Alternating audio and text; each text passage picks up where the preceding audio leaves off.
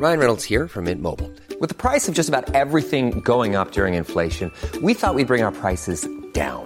So to help us, we brought in a reverse auctioneer, which is apparently a thing.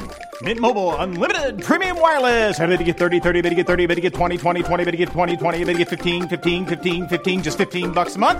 Sold! Give it a try at mintmobile.com/switch.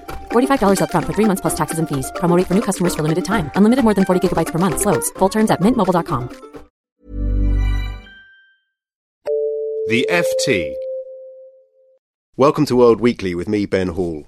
On the show this week, we'll be looking at the Winter Olympics in Sochi and the image of modern Russia that the Games project across the world. Even by Olympic superlative standards, Sochi is an extraordinary event, the most expensive Winter Games ever, the personal project of President Vladimir Putin, Russia's omnipresent leader, and it's been bankrolled by the country's billionaire oligarchs. Joining me down the line from Russia is Catherine Hiller, the FT's Moscow bureau chief, and with me in the studio is Neil Buckley, the FT's East Europe editor. Catherine, can I start with you? We had the build-up, all the snags in the preparations, the big concerns about security. Are we now just seeing a normal Winter Olympic contest? Well, I think for the moment, attention is finally starting to focus on sports. But I think we'll have to wait until the Games are over to judge whether it was normal Olympic Games or not. My impression is that, a bit surprisingly, the Russian middle class or Russian educated people are starting to feel kind of a wave of patriotism, and some of them have started to defend Russia against what they feel is too negative and too cynical comments from the West. And that kind of change of heart has mainly been driven by a rather supportive attitude towards the opening ceremony, which has gained broad support and was perceived as being very, very beautiful. But whether that is enough to help President Vladimir Putin gain broader support through the Games, I think that's an entirely different question. Do you think Russians are feeling patriotic more because of the negative portrayal of the Games, particularly in the Western media, or more because they actually genuinely see this as being a success already? I think it's a bit of defensive reaction.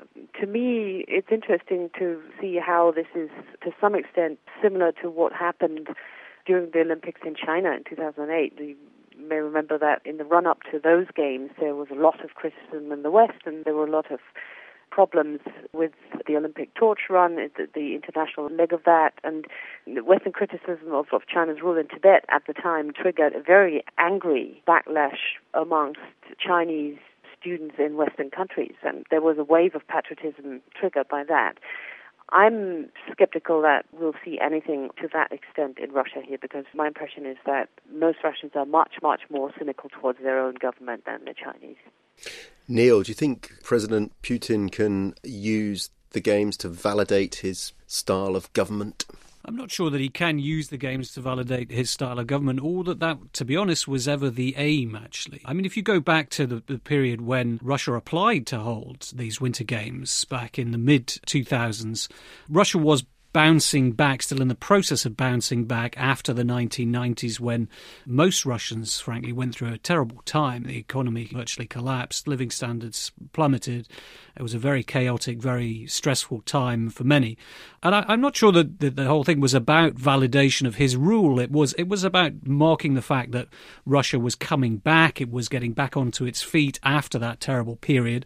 And it was an opportunity to give the country a showcase for itself on the world and an opportunity to feel good about itself again. And I think it's probably achieving those things. The political context has changed since then. Mr. Putin's facing more opposition to his rule than he was 6 years ago. He's less popular now than he was then. So perhaps he personally has more invested in it now than he did then. But I think it's probably achieving the aim of giving Russia the chance to have a good time and feel good about itself. And will the glow last for long, do you think?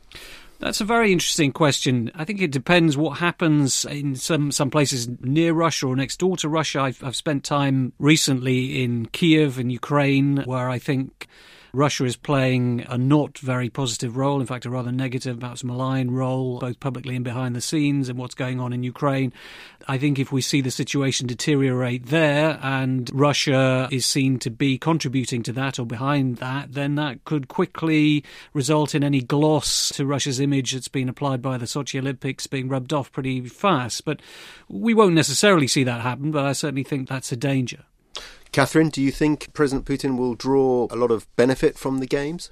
I think it partly depends on how he manages to use the imagery and slogans and memories from the Games domestically also. If the public really ends up feeling good about the Games and if this sense of joy and patriotism prevails, then this could be an instrument in building support and making people more positive. But we've already seen that Mr. Putin's government has tightened its grip on the domestic media, and television in particular plays a very large role in building public opinion in Russia. If in the style of a propaganda machine, the government uses, for example, pictures from throughout the Games in the years ahead. We've seen that happening in other countries. Then that could be an instrument that could work to some extent. Catherine, conversely, do you think actually that in the build-up there was a lot of concern about a clampdown in Russia on gay rights, etc., etc.? That seems to have not quite crystallised in the way that many people had thought.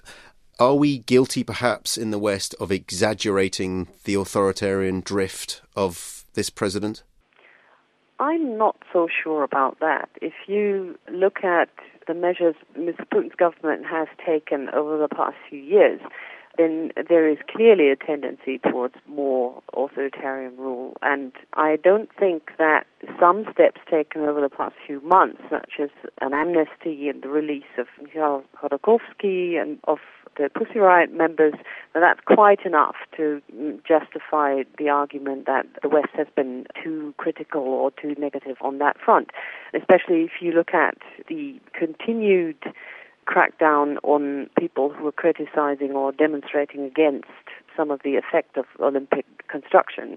There have been a number of protests since last week, and over the weekend there had been total arrests of more than 60 people, and we've seen a verdict in the case of an environmental activist today who was sentenced to 3 years in detention for a protest in the Sochi context. So I don't think that we're being overly critical here. If I could come in on that, just to add to what Catherine's saying, I don't think that we in the West or in the Western media have exaggerated the authoritarian elements, the authoritarian drift in the Putin system.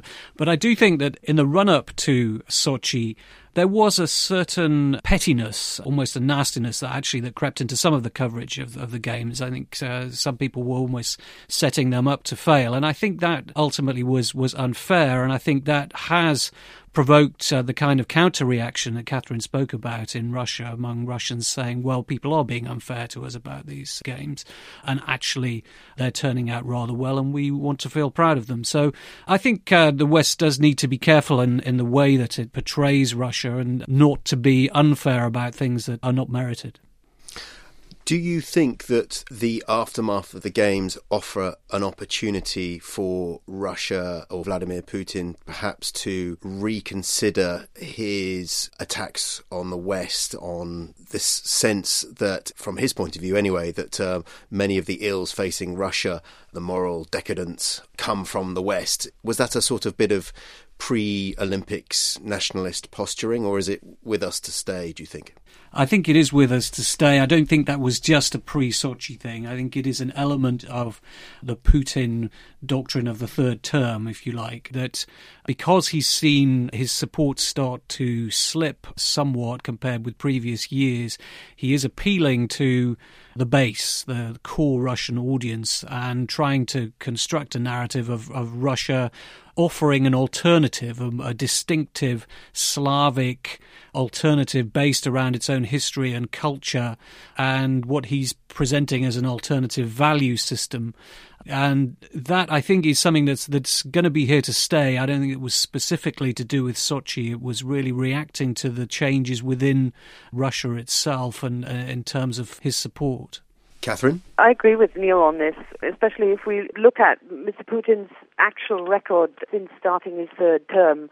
I think there's a lot of evidence for that. The rhetoric around a decadent West and building up Europe and the US as enemies is nothing recent. That's something that he has been doing for a few years now, and I'm afraid that's not something that is going to disappear. I'm going to put you both on the spot and not ask you who's going to come top of the medals table, but do you think in a year's time this will have deemed to have been a great success for Russia and for President Putin? Looks like the weather might be one very important factor. So far, things have been okay, but if temperatures rise any further and athletes' concerns over the snow become a real problem, then we'll have a series of negative news coming out of Sochi about the sports itself, and that might be a problem. Otherwise, I think a year from now, yes, it's absolutely possible that the Games will be remembered as a success. I think it's quite possible the Games will be remembered as a success, provided nothing goes wrong between now and the end of the Games. But I think in terms of how Russia is perceived, as I said earlier, I think a lot depends on how Russia behaves on a number of other issues, what's happening in its near abroad, on Syria, on Iran. I think those kind of things will continue to define how we see Russia and how the West treats Russia over the coming year. And if there are negative developments in those areas, then I think they could quite quickly undermine any benefit to Russia's image from the Games. On the other hand, if Russia is seen as playing a constructive role in those areas, then I think Sochi could help to contribute to an improvement in Russia's image in the coming year or so. Thank you very much to both of you. That's it for this week. My thanks to Catherine Hiller in Moscow and to Neil Buckley here in London. World Weekly is produced by Katie Carney. Till next week, goodbye. For more downloads, go to ft.com/podcasts.